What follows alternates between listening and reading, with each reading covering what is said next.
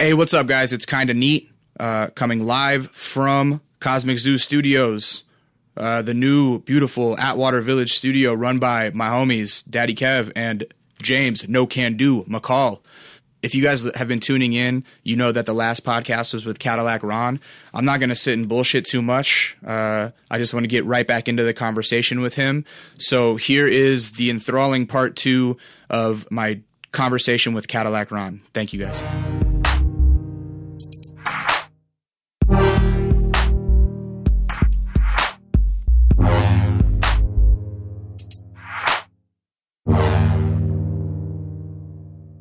When I met you, it was like I had never heard of you, but at the same time, I was like, oh, this guy's like around the same age as me, and he can rap, and he's throwing shows and stuff. But it was weird because it was such like a tight-knit community at the time that it was all like word of mouth vouching. Like, I've never heard of Cadillac Ron. Like, who is this dude throwing these shows in Venice? And they're like, oh, he's a stand-up guy. Like, he handles his business good. And like, I'm like, all right, cool. And that was the thing is like, yeah, all the people that you mentioned, Dumb, Syra, Rhetoric, James, Mike, like, we were on this little bubble of a scene doing shows at the Knitting Factory together or wherever, you know. And yeah, I remember you breaking in, and it's interesting to hear about all like the needing to be in jail, or like when you're in jail being like you're either a good guy or not good. Right. Because like, yeah, when you came into the scene, it was like you had a good reputation behind you already. Right. That was seemingly out of nowhere, and now I understand why. Right. Well, it was like it's an interesting thing because like I think a lot of people would have been deterred from the scene because it was like, I mean, the message that I was getting, especially from like you know, some of the like former members of the swim team and like these like assholes from Project Blowed, like, and I love Project Blowed and most of the people down there, but there were these people where it was like, bro, you're not one of us, bro. And it wasn't because I was white, you know, because at that point, you know, the Blowed had evolved. And like when I went to the Blowed in '97, like I couldn't rap, you know, like they wouldn't let me, you know, like I'd rap a few bars and someone would cut me off and be like, fuck you, white boy, like, you know. And coming back like almost 10 years later, it was very diverse. It was like anybody could rap, you know, and like but the difference is back then they would still boo you if you were whack, you know. Now it's like, now saying you're from the Blowed to me is like, wow, like whatever, you know. That's like anybody can say they're a Blowedian. It's like back in the day, it was like these kids, you know, like you'd be intimidated to get in a cypher out front, you know, because Pterodactyl is so drunk, like, and lurking around and like fucking otherwise, and like, you know, you're like, whoa, this is crazy. Like, a lot of them, like, I got this vibe like they didn't want to let me into their community, and I was so like, I just wanted to rap. Like, I was like, yo, like, I want to just make music and shit, and I knew I was dope, and I was doing shows like pay to play shit with Sean Healy or fucking, you know, like I was trying to just get in anywhere. And it was people like Open Mic, you know, that fucking were like, yeah, I'll do a song with you, you know. And like actually when nobody would fucking talk to me, and like Open Mic lets me come to his house and do a track, you know. And I was like, oh, this is cool. Like there is some sense of community. And like, you know, it was around that time that I met like Exist, you know. And I had actually approached him, and I was like sending him a message on MySpace like, hey, will you do a feature on my record? Like, you know, because I grew up like listening to like Shapeshifters. And he's talking about Existerio for the you guys that want to search that out. Yeah, Existerio. And, you know, I was like, I'll give you $100 like to do a verse on my album or whatever. And then when we actually link up and meet, and he's like, damn, like you rap dope. He's like, you don't need to give me any money, bro. Like I like want to be like on your shit, you know, like. And then he listens to like a little bit about my life, and then he's like, yo, man, don't even trip. Like, fucking anything I can do to help you out, like, let me know. You know, at the time, like, my life stayed real, even like. Were you cleaned up at this point? I was cleaned up, but like, shit was still always like. Had your parents taken you back in? Like, they were cool with you again? Or no? Yeah, I mean, it took a while, but like, my first baby's mom was like locked up pregnant, and like, so I was expecting a kid. You know, my life was pretty dysfunctional still. So I had this like pregnant baby's mom in jail. You know, like I didn't know fucking, you know, it was still like, but it was all like adding to like my rap life persona, where I was like, this is how, like, I worked so hard to work backwards down the socioeconomic ladder where now I'm this fucking lost rapper in LA trying to make it with the fucking, like, you know, the whole 8 Mile complex where I'm like baby mom fucking in jail, kid on the way, like, and it put this extra fire under me. What was she in jail for? She's an idiot. Like, I don't like to mention her because she's a retarded. But, like, she just was a fuck up, you know? Like, she just couldn't get her shit together. Yeah. If my son ever listens to this, like, I'm sorry that I said that about your mom. But, like, you know, my new girlfriend is, like, and my new baby's mom is, like, so much cooler and tighter than that bitch. Do you have full custody of your son? Yeah. And so that she's out of the picture? Yeah, she's gone. She got deported. And the only reason I stayed with her was because she was pregnant, you know? Because I was like, I would have left that bitch fucking a long time ago. But, you know, she like did a fucking shady bitch move, and as soon as she went to jail, she knew she was pregnant, and she's like, I'm gonna keep the baby because she was like, she knew I'm a good dude. She knew I would stick around, and like that shit worked for her because, you know, she manipulated me into fucking coming to visit her and fucking, you know, and I just did that shit for my kid, you know, because like I loved my son, and then when he was born, you know, I got him right away because she was locked up. So in the midst of all this, I'm out in the streets trying to fucking make a name for myself, and it was a very like it was a hard couple years because like I was like, I know I'm a good person, I know I'm a real dude at this point. Like I've been tested like all over the world, and you know, on every level of survival, and but I'm not getting anything out of it. Like nobody's like, there's no reciprocity in the scene. It was like very closed, man, and that's why like people that are trying to make it in LA in music, it's fucking tough because there's so much talent. It's like, and there's a lot of mediocrity, but it's like you have to have something unique about yourself because you can't just be like, today it's a little different, as you know, like you could just be this YouTube anomaly. It is different than it was before YouTube broke, absolutely. Right. But I remember at the time, like the time that you're talking about trying to break into the quote unquote scene, and let's be honest, like our fucking scene never really went anywhere. Like no one that was directly involved in our scene really ever took off fully. Well, Jonathan Dumbfounded is like, he's doing it. He's doing the damn thing. Right. You know what I mean? But like, I don't think anybody that we like really in that scene ever got signed or like really fucking had a hit. You know, Syra now. Well, yeah, Syra. Yeah, definitely. She's on her way up. Absolutely, working with Skrillex and everything. But yeah, so this scene was so like we were so self-involved. But yeah, people would always ask like, "Hey man, how can I get involved in the LA scene?" And I'd be like, you know, you just have to be a fucking cool person that people want to be around, and that's all it was because none of us were like doing anything like other than just. We got along with each other or we didn't. You just had to be there all the time. You had to be around all the time. You had to be a familiar face, and you had to like not be thirsty, basically. Like, you couldn't be the fucking kid going, "Oh, hey man, will you listen to my tape?" It's like you just had to be a fucking normal person. That was basically what paid off. I think was just like my stick-to-itiveness and like, you know, my willingness to play Urban Underground every Friday for a year. Yeah. You know, and like I wouldn't recommend that to anyone, But that's what I was like, all right, I got to do something, man. Like, I need to play. That's the only thing that's keeping me sane.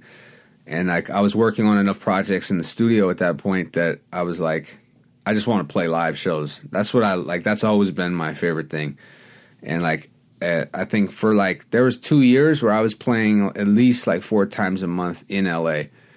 And that was like, that's what became where people started like, oh yeah, I heard of that dude. Yeah, at the time, before like this new wave of the internet shit started cracking, it was like if you weren't playing shows, you weren't doing shit. Right. Playing shows was like, man, your shit was cracking. You had to get out there. If there was promoters that wanted to put you on a flyer every weekend, then you were doing it. And that was like the thing. It was, how many flyers are you on this month? And who are you on the flyers with? And I almost feel it's the opposite nowadays. Yeah, now it's like, don't play shows. Yeah, it's like, only play shows if you know people are going to show up and shit. Yeah, and it's going to be cracking as fuck. But, you know, it was that attitude and that, I think that willingness of artists to like, those are the people that are still around. Mm-hmm.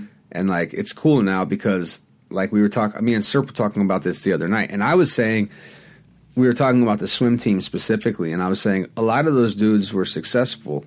And he was saying, you know, well, no, if we're talking about like financial success. And I said, I'm not talking about that. I'm talking about they're still relevant in the scene, like Open Mike Eagle, Satire. Granted, Dumbfounded's probably had the most like commercial success or you know, like financial success. but the people that are still respected and still pushing the envelope as far as their craft is concerned. They always stuck with it. Yeah, and I'm like, that for me, that's what I wanted. So I was basically telling him, I said, I believe that I'm a success. And because when I was fucking, in 2001, you know, opening for fucking the Living Legends, like, I wouldn't have really thought, like, I would be collaborating with any of them on, like, a peer-to-peer level, you know? And, like, fast forward 10 years later, you're in the same crew with Lucky. yeah, I'm in the crew with Lucky. I rapped on some of Eli's beats, you know, and it's like that, having those experiences for me was like, I've toured the country like a few times over. You know, I've had fans come to me in different states and be like, you know, I've had those experiences where I'm like, as an artist, like that was all I wanted. Like AC Alone disrespected me at the Whiskey A Go-Go in 1997, you know, and was like, get the fuck out of here, kid. Like, you're whack. And I was like, damn, dude, like, I fucking loved you, bro. Like, I have like, very similar experiences. You know, like, I was like, fuck, man, like, you know, Book of Human Language, man, fucking all balls no bounce, bro. Like, you know, inner city griots, like. Sunspot Jones did the same fucking thing to me in like 2000. Dude, Idea fucking dissed me the hardest than anybody ever dissed me. And that's where you're learning how to be, like, respectful and not thirsty, like you were talking about, like. Because I'm giving Idea my CD at a show he's playing with Atmosphere on the God Loves Ugly tour.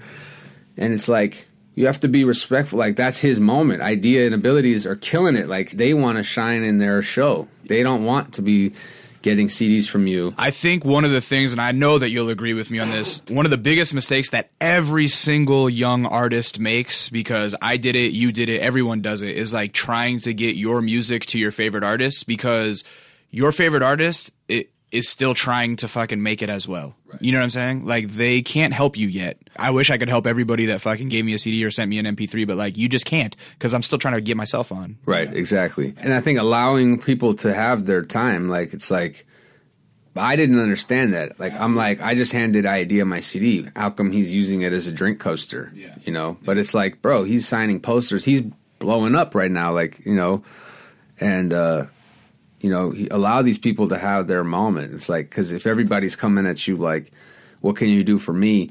And that's a big thing with battling today is like, I can't go anywhere in the battling community without kids that want to talk to me about their battling career. And it's like, I'm not really interested in you, you know, like, no disrespect, but like, I only watch my battles, bro. Yeah. Like, because I'm so self-obsessed. Like, you know, like, I'm not going to watch yours. Like, if you send me the link on Facebook, like, 9 out of 10 times, I'm not even going to watch it.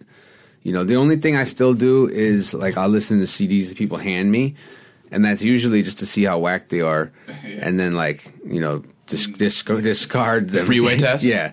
And it's like, and then a few times, like, fucking, I get one, and I'm like, damn, this fool was rapping his ass off. Like, me and Serp were listening to this kid, Quasar, from Rhyme Fighters, and, it's a dude I've seen around for years, you know, but I never really, like, listened to his CD. And then I got it in Santa Barbara at some show, and that shit's tight, you know? It's like, and it's like, it's just an example of, like, that one time you listen to a CD and you're like, damn, I should have listened to this fool the first time he handed me his CD, you know? But it's a crazy scene, man.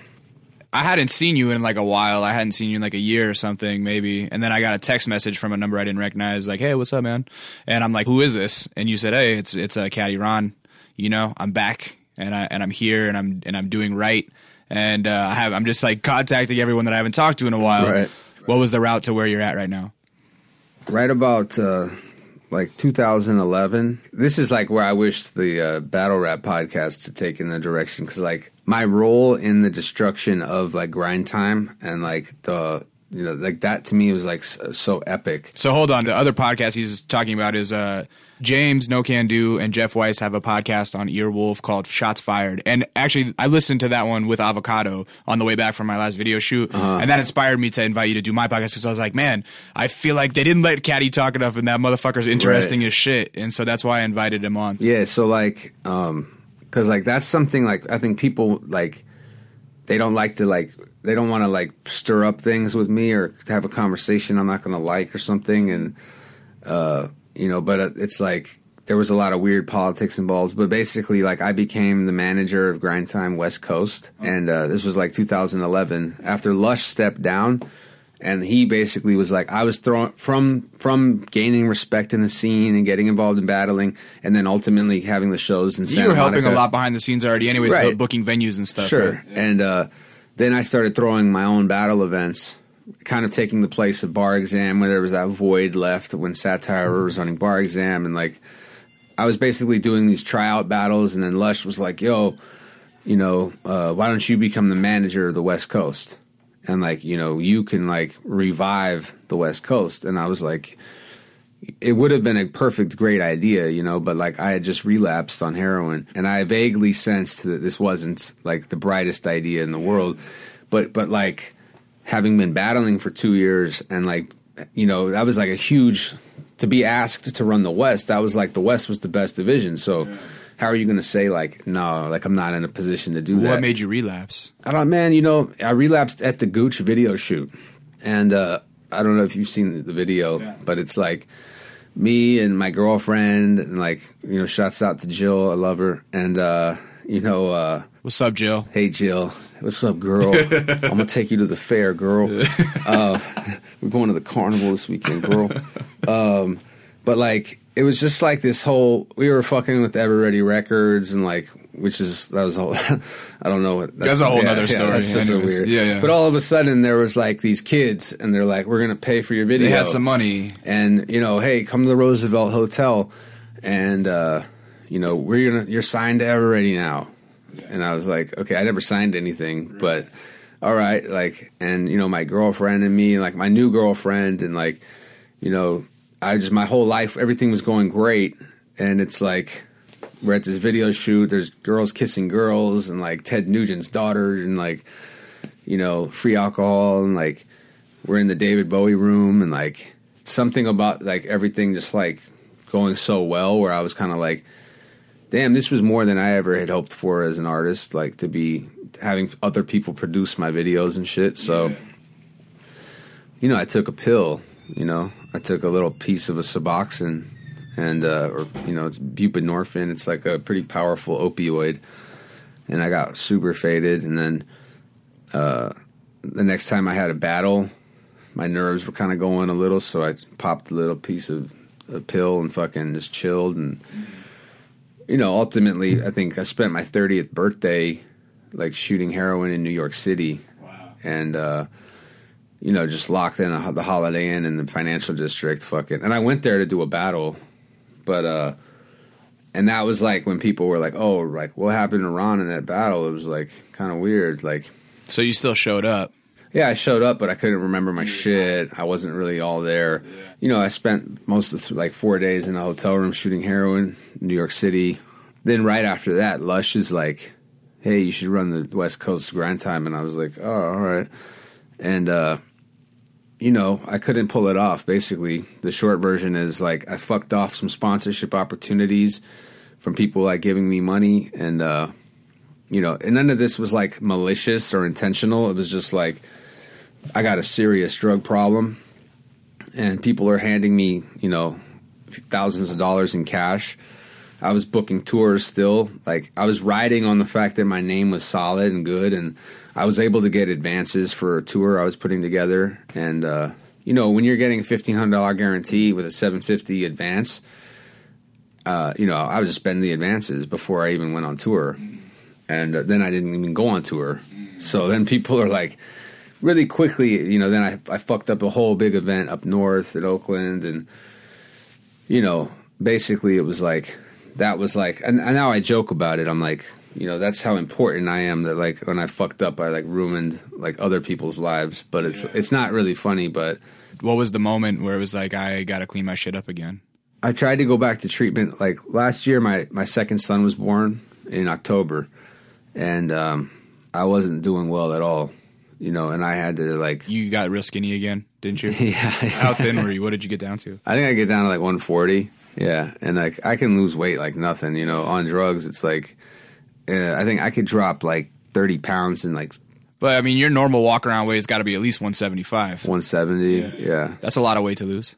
Oh, I lose it so fast. Like, you know, it's just like ridiculous. And, you know, my girl, bless her heart, you know, like she was doing good and she was like fucking, you know, she had the baby and I had to go back to the rehab and just like, fuck, you know, try and get myself cleaned up again. That's good. At least there was no jail stint or anything that caused that. It was just no, your own choice. And that's miraculous, man. Because like in the process, like the thing is, like people, and I'm gonna say this probably just once, you know, but like the thing is how people joke about me being a drug addict and like how that's how they attack me in the battles, and there's all this like, and I play it up, you know, the Black Tar that's rap the star, character. the Methadone Don, but like the fact is that like this is like the only time I'll be serious about drug addiction, but like chemical dependency is like really fucked up. And like I've died like numerous times. I've seen like really close friends of mine die. You know, I've been involved in like fatal car crashes. I've seen this shit destroy my family.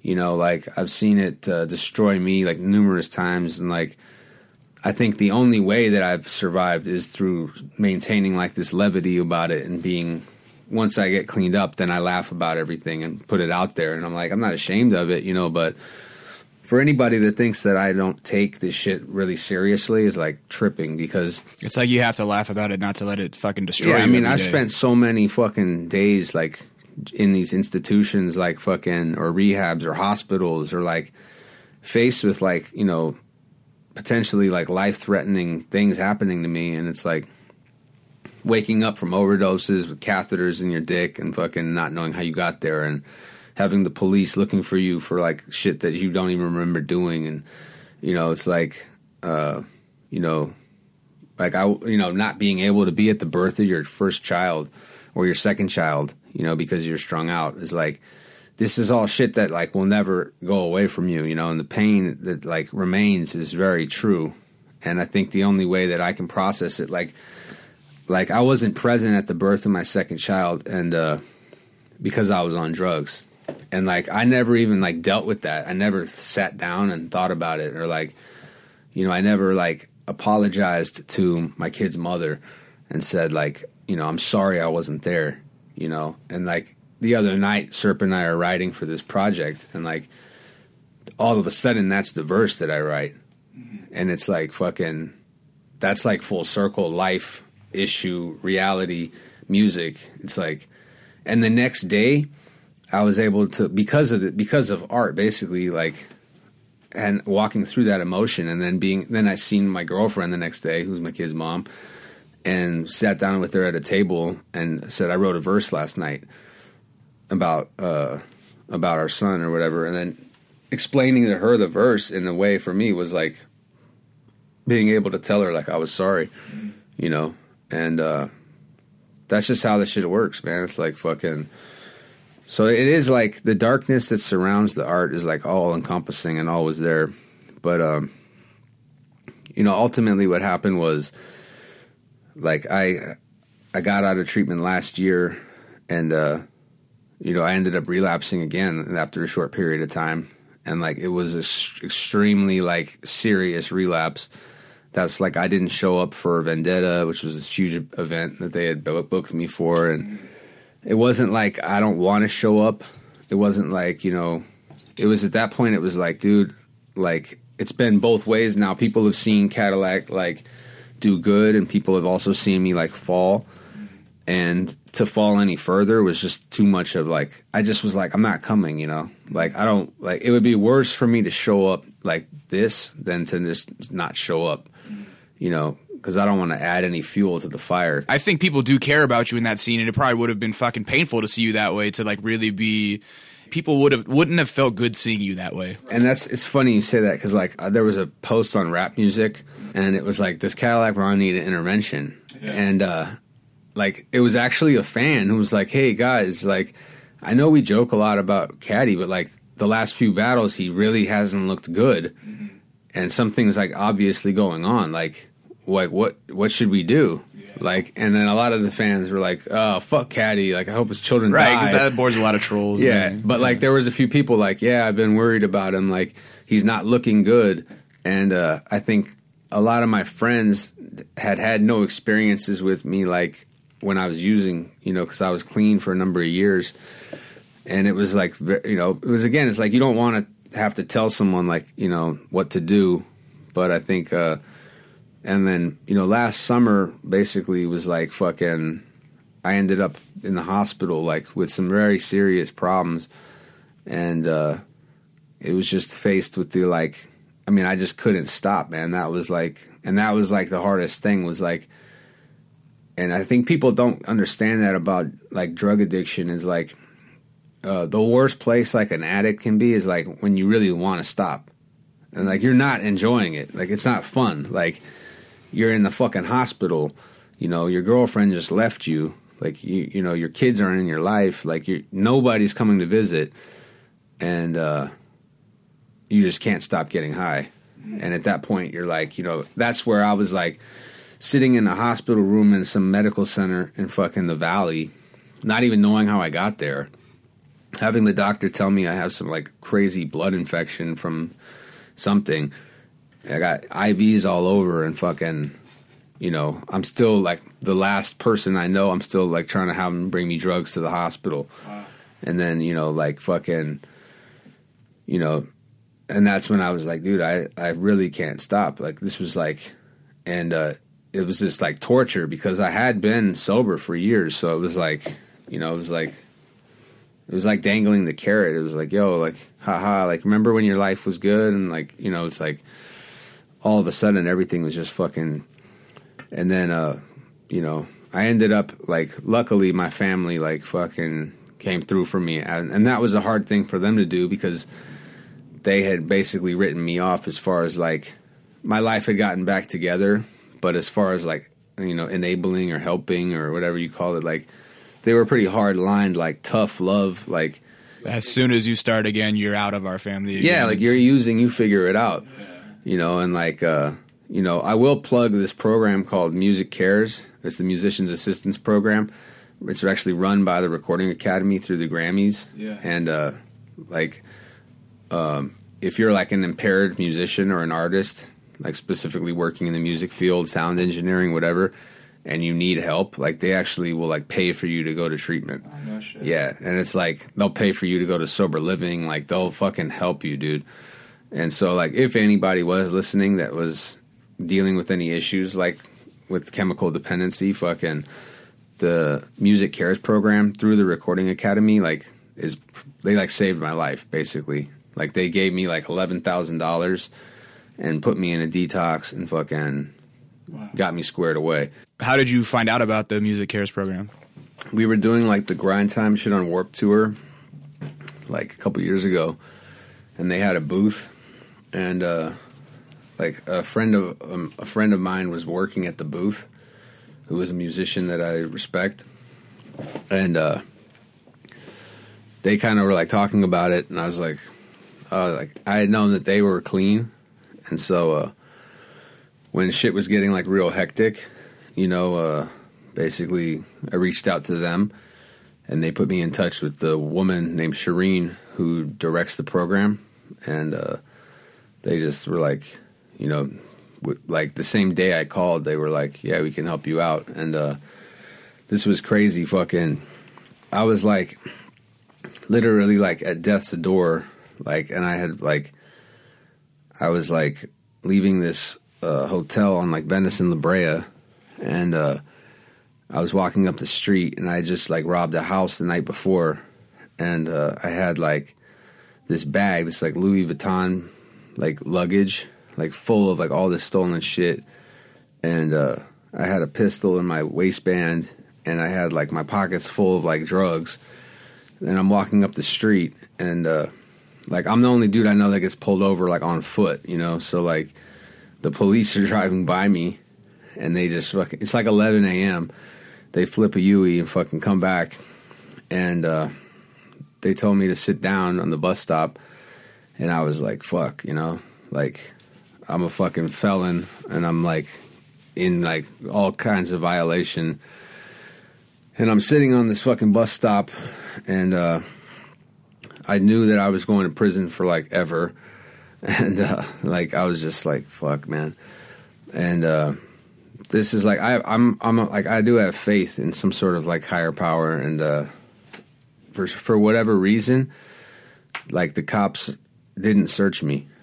Wow. And I was sitting there like, and I had already like resigned myself to the fact that I was busted like at least 5 years, and they let me go without even searching me. And so right after that, Music Cares called me. Were you high? Oh, I was fucked up.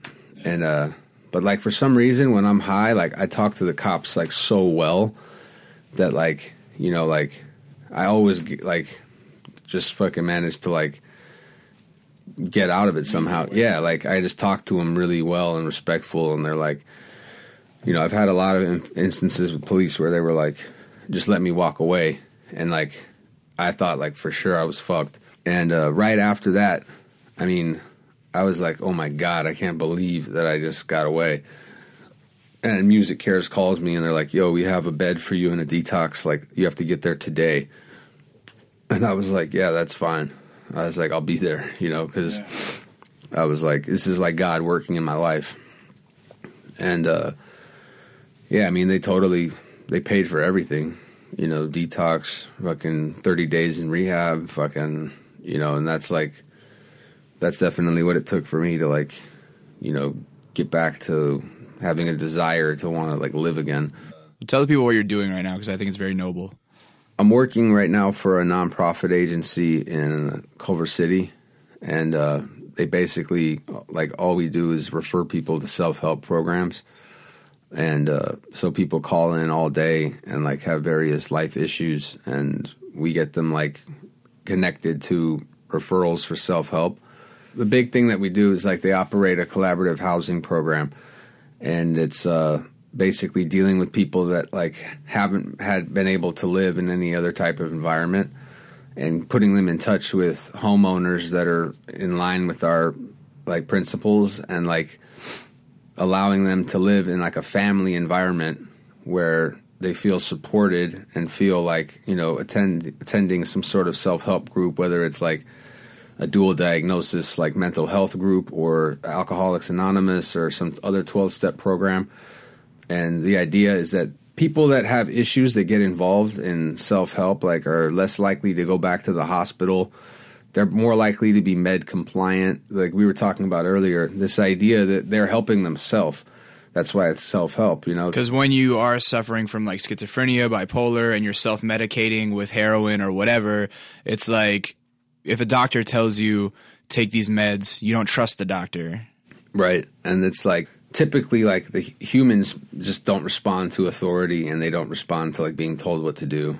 And so when you allow somebody to feel like it's self-generated, like they're helping themselves because they want to get help, or they see other people around them that have overcome similar issues, you know, that's like the main, they build a trust. And generally, like somebody that has had like a similar experience to an individual like that can win their trust when like a social worker won't be able to do that. So when a guy like you is in the office that's in, you know, that's tattoos on the hands, that knows what's up, it says like, hey man, this will work for you. It's a lot better than somebody in a suit and tie. Right, because I'm not saying this will work for you because I read that it'll work for you. I'm saying this will work for you because it worked for me.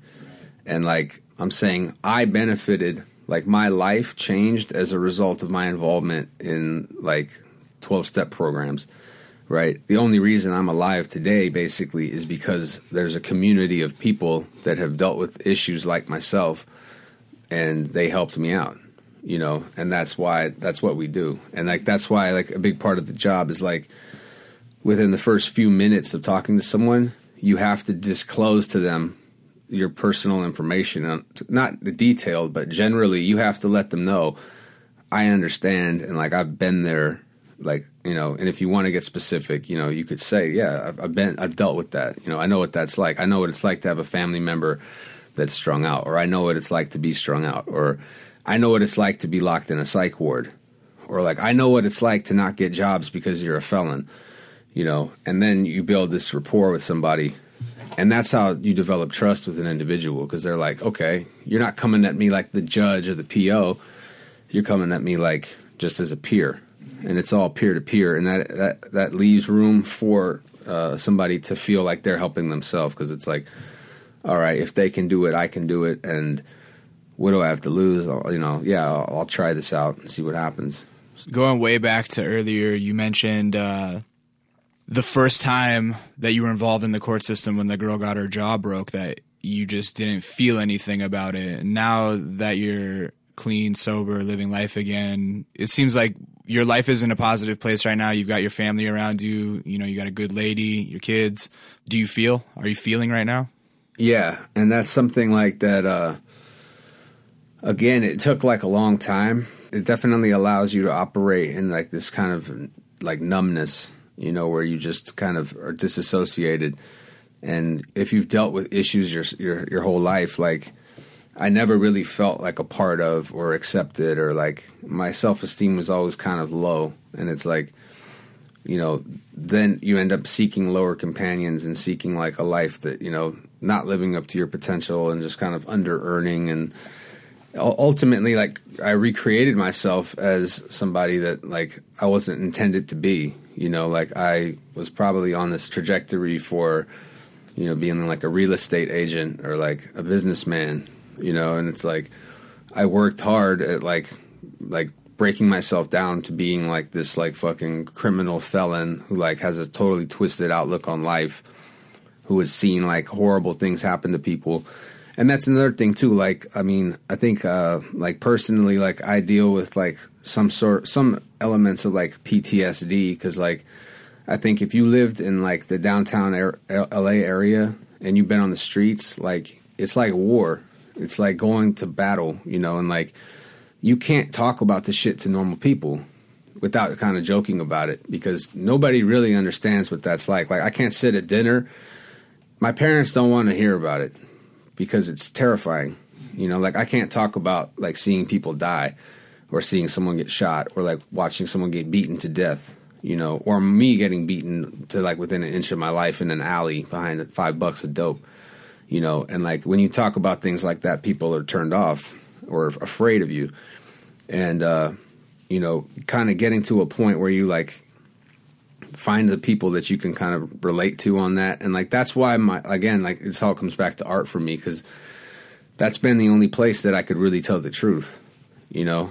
And like I don't write anything that isn't true, you know. Like I moved from like writing about other people's lives to like writing about my own, and that's like where I'm at with everything now. And I think the feelings have come back to the point where it's like mainly like I appreciate being alive, and you know, like I actually enjoy, like yesterday I just had this moment where I'm sitting with my girlfriend and my two sons and a few dogs, like watching TV, and like that's something like I never thought that I would be able to experience, you know. Like I never thought that I would be like happy or be able to like just enjoy being with people. And like, you know, just taking my kids to the park, you know, like that's like such a small triviality that people would take for granted. But it's like, for me, that's a huge deal. It's like, you know, like being trusted to like take care of your children, you know, or like having people respect you enough where they like think you're a good person again. But also just to appreciate like life. And like, you know, you're talking about appreciating the beauty of life through LSD. Like today, like I can just look at everything and be like, you know, I think everything is awesome, you know.